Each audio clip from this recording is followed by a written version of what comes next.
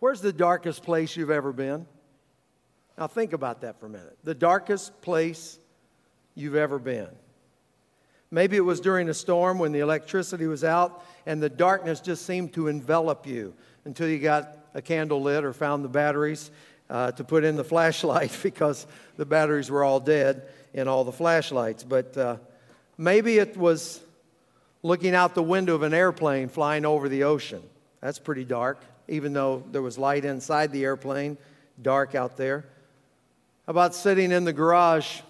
You've pulled in, you close the garage door, but you're still sitting in the car, and then that light that's with the garage door opener clicks off, and you're sitting there in the pitch dark. Yeah.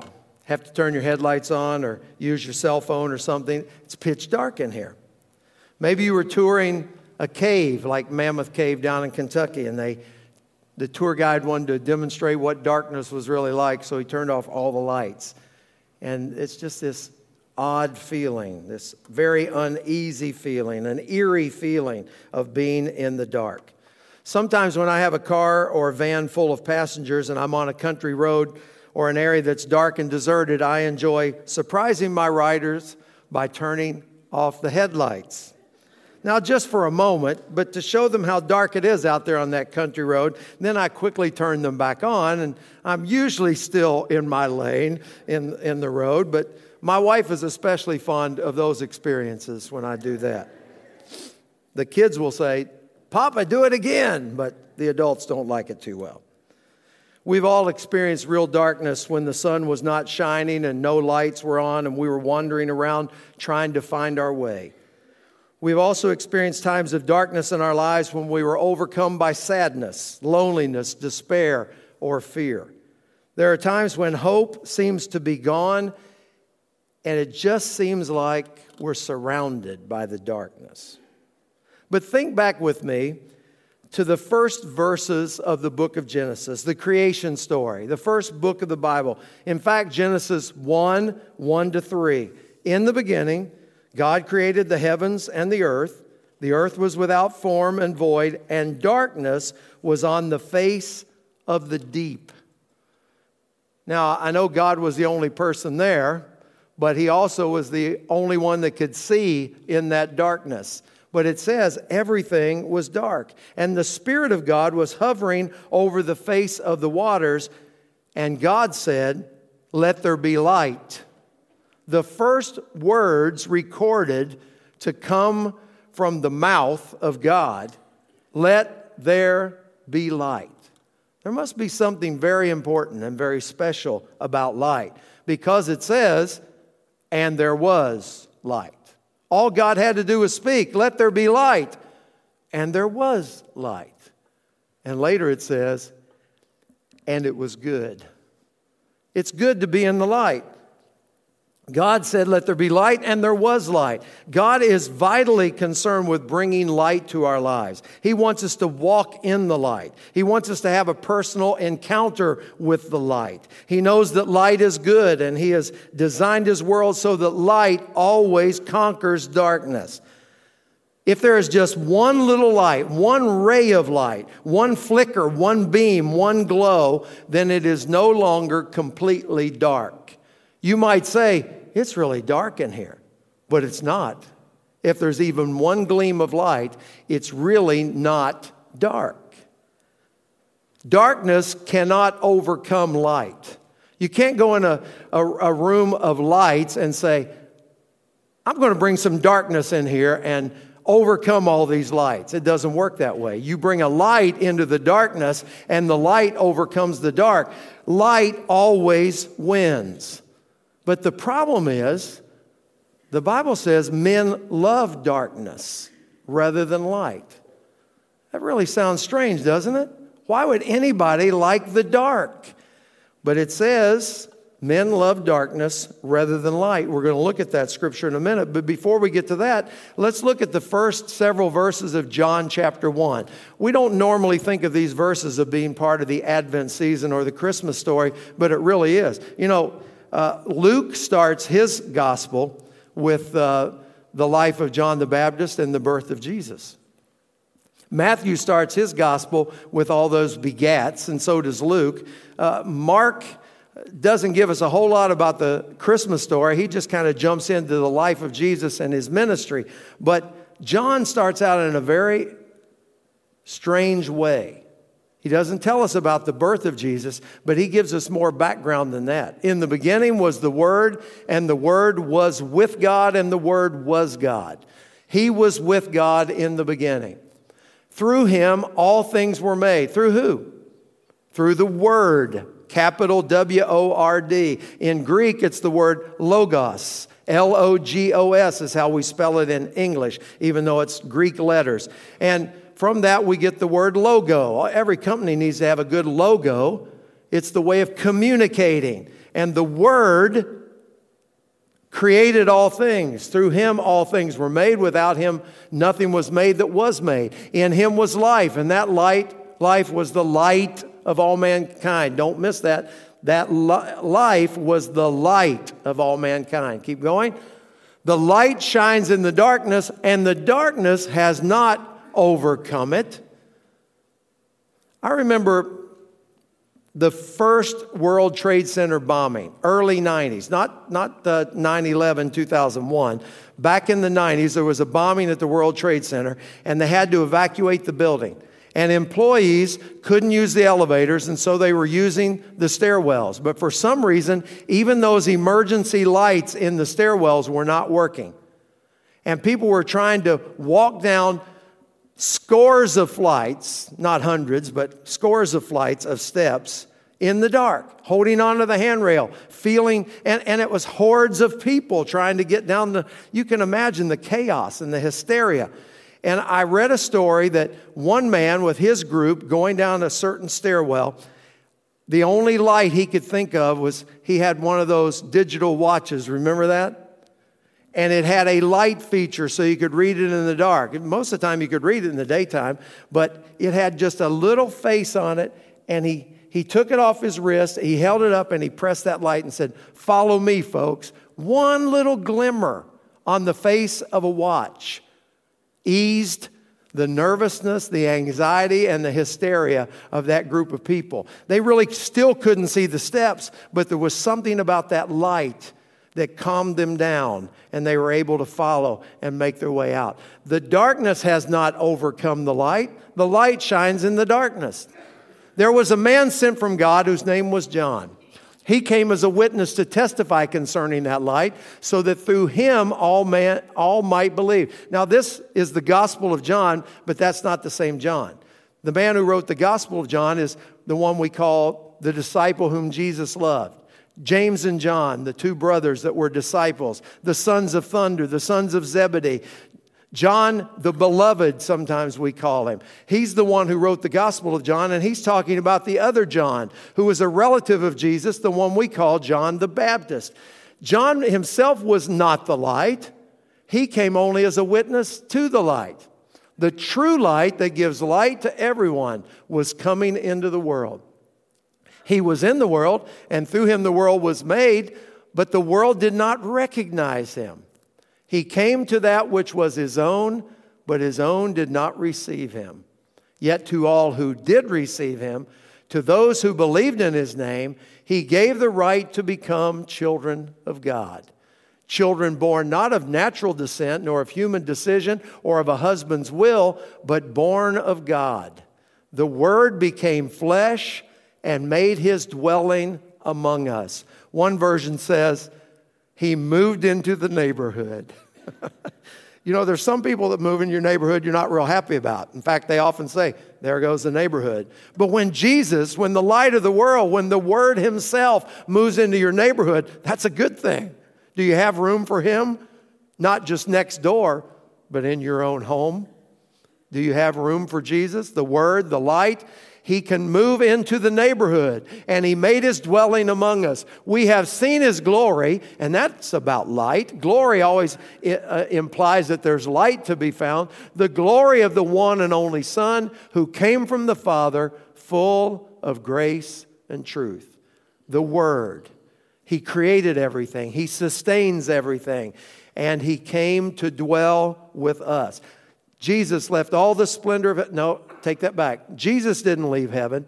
God the Son left heaven and became Jesus on earth. Now, we refer to him as Jesus all the time, but technically, theologically, in the beginning, there was God the Father, God the Son, God the Holy Spirit. God the Father didn't look at God the Son and say, "Hey, Jesus, how's it going today?" He wasn't Jesus yet. He was God the Son. Not just the Son of God. Get that right. He was not just the Son of God. He was God the Son. You say, "Pastor Mike, does it make a difference?" Oh, yeah. A lot of people will tell you, "Oh, yeah, I believe in Jesus. He was the Son of God." They would also say, "And so are all of we. We're all sons and daughters of God." But Jesus was God the Son in human flesh. That's what the incarnation is. That's God becoming human, God taking on flesh. And he dwelt among us. He took up residence in our neighborhood. And so the light of the world came in to our world. Now, I think probably everybody here could quote John 3:16. You want to say it with me? "For God so loved the world that he gave his only begotten Son, that whosoever believeth in him should not perish, but have everlasting life." If we ask our Bible quizzers, the children, to come here and quote that, they would say it in another version, and it would sound different, just a little bit, but the same gist is there. God loved us so much that he gave. That's the Christmas story, isn't it?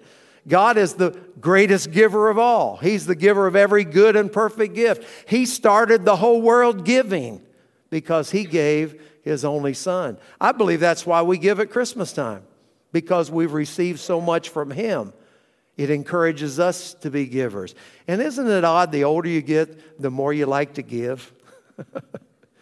When you're a kid, you just want to get. You make that list, hang it on the refrigerator, send it to Santa in the mail, or tell him your list when you see him at the mall. But the older you get, you realize it's so much fun to see the joy and happiness on their faces when they open the gift that I took the time to make or buy, that I took all the thought process to put that together, and look at the joy on their face. And of course, if you're one of those aunts that makes, the knitted stuff and the ugly sweaters and all that, you're probably not going to see a lot of joy on anybody's face. It'll kind of be like, "Oh, thanks."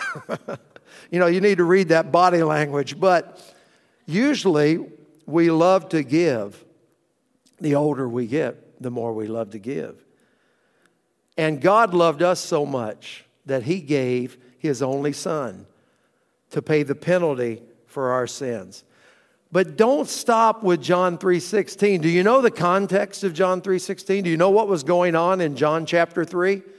A man named Nicodemus, who was a religious leader, even one of those Pharisees, he had seen some things in the life of Jesus and in the ministry of Jesus that impressed him. And everybody was saying he was a heretic, he was blaspheming, he was some kind of fake, that he wasn't really from God. Nicodemus wasn't so sure, and so he came to Jesus at night, in the dark, right? He came to the light of the world in the dark and said, "Jesus, I've seen some things about your ministry. I'm impressed with these miraculous works that you do. And I'm curious about what all this means." And Jesus said, "Remember, you must be born again." And Nicodemus said, "What does that mean? How can a person who's already born and living be born again?" And Jesus told him, "We're not talking about another birth of the flesh. We're talking about a birth of the Spirit." And he went on through some other verses. And then he got to John 3:16 and told Nicodemus, in the dark, God loved you and the world so much that he gave his only Son, who happens to be me, so that you can have eternal life. And then he goes on. Let's see after verse 16, what do we have? 17. "For God did not send his Son into the world to condemn the world, but to save the world through him." And that was good verses for a Pharisee, because the Pharisees were always obsessed with the law and who was going to heaven and who was going to hell and how you had to toe the line. And Jesus is telling Nicodemus, God didn't send his Son to condemn the world. It's not about condemnation and rule keeping. It's about life, abundant and eternal life, about being saved. And so, whoever believes in him is not condemned, but whoever does not believe stands condemned already, because they have not believed in the name of God's one and only Son. This is the verdict. Light has come into the world. He's telling Nicodemus this in the dark. Light has come into the world, but people love darkness instead of light because their deeds were evil. Everyone who does evil hates the light and will not come into the light for fear that their deeds will be exposed.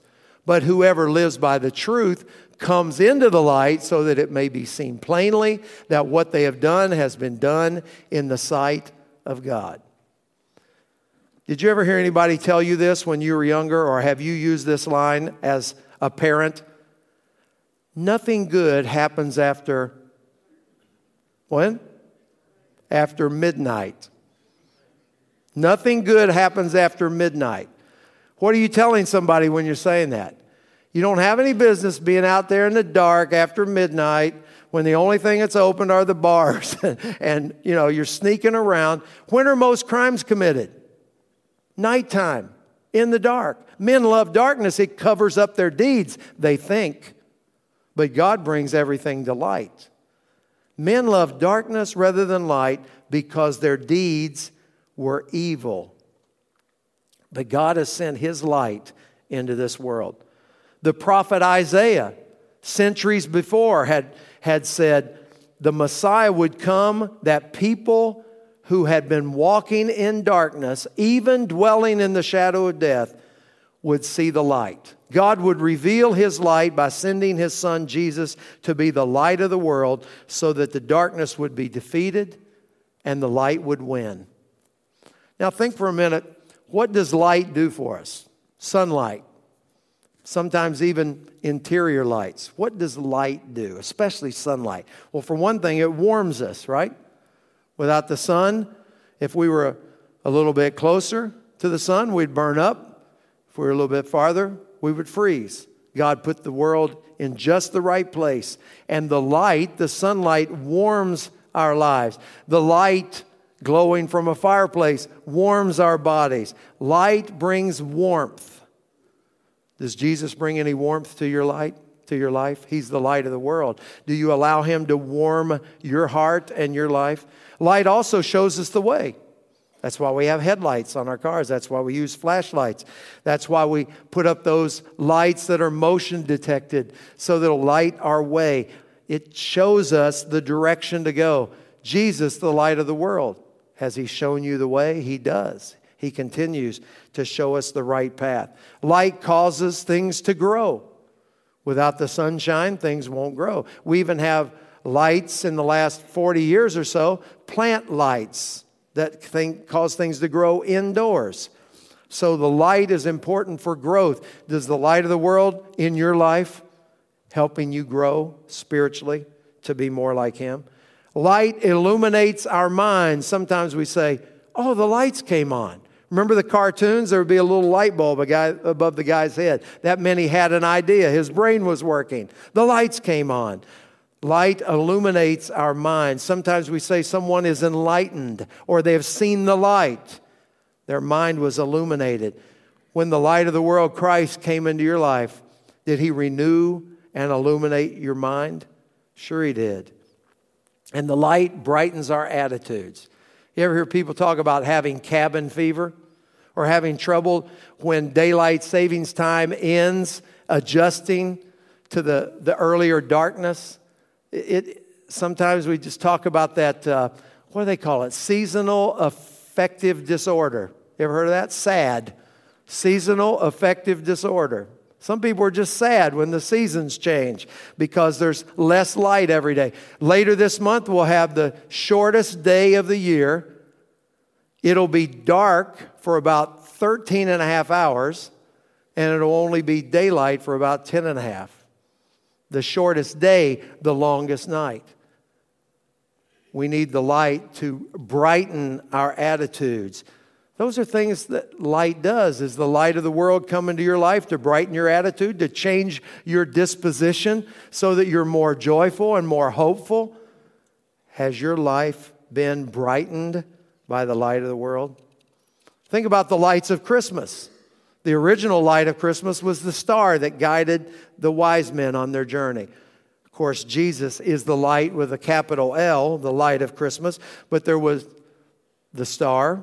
There was the angelic choir that I believe lit up the sky for the shepherds. That's why they were so amazed and even afraid. There are the candles that we light at Christmas time. There are the decoration bulbs that we put on our trees or on our houses. And now we even have those light displays that are all synchronized, and they go whirly around and show all this stuff on the side of our house or garage door. All these amazing lights and the neon lights of the stores that attract us into the Christmas sales that are happening. But in the midst of all those lights of Christmas, Jesus is the light of the world. Don't miss it. Our world can be very dark. We live in a country that is still racially and politically divided. In our world, there's terrorism, war, and unrest, abuse, crime, violence, poverty, immorality, broken relationships, hopelessness. Say, thanks a lot, Pastor Mike, for reminding us on a Sunday morning of all that despair. But God, capital B, capital U, capital T, capital G, capital O, capital D. But God. God makes all the difference. And He has made a way. He has sent His Son to light the way for us. Now, that way that He lights for us may be straight and narrow. In fact, the Bible says it is. Narrow is the way, and straight is the way. But He sent His Son to light that path for us. He not only lights the way, He travels on the way with us, for He is the way. What better way to get there than to take the way? He is the way. And so we say with the prophet Isaiah, "Arise, shine, for the light has come, and the glory of the Lord has risen upon you." And Jesus Himself said it this way, "I am the light of the world." Now, Jesus said a lot of I ams. He said He was the door, He was the shepherd, He was the bread, right? But think of this, He is the light of the world. He proclaimed that, "I am the light of the world." And then before He went back to heaven, He said this to all of us, "You are the light of the world." You are. I'm going away.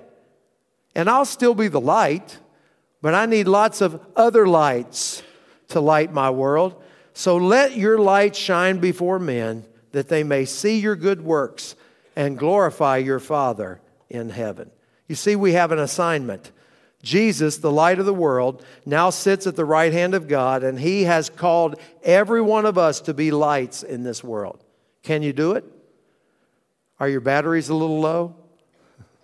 Well, right here at the beginning of the Advent season would be a good time to get them recharged. Maybe you need to replace them altogether, but most of us need a recharge now and then. Get those batteries charged up so we can be the light of the world that He's called us to be. Sharing His love, His light, His life, His hope, His joy, His forgiveness, His grace with everyone we can. Does the light shine from your life so that others see Christ in you? And don't ever forget this. If we walk in the light as He is in the light, we have fellowship with one another, and the blood of Jesus Christ, His Son, cleanses us from all sin. This Christmas, let us commit ourselves to be lights that shine in darkness, to lift up Jesus, the light of the world. Our servers are coming to the table, and we're going to prepare our hearts for prayer and for communion.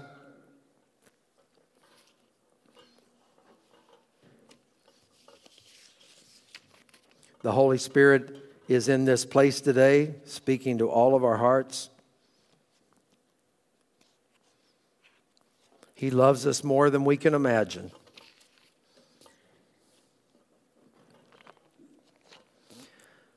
Listen as I pray this prepared prayer that sets the tone for communion.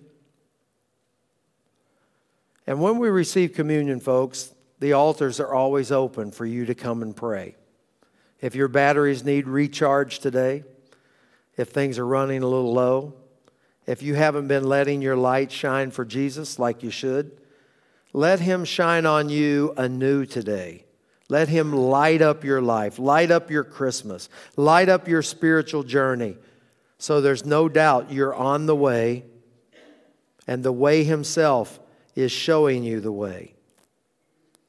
And then be willing to share His light and His life with those around you.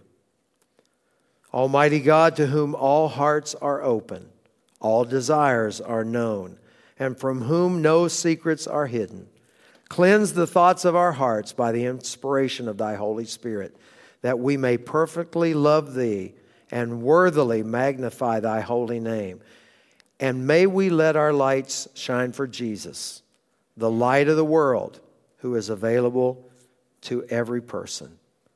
We pray this prayer in the name of Christ our Lord. Amen.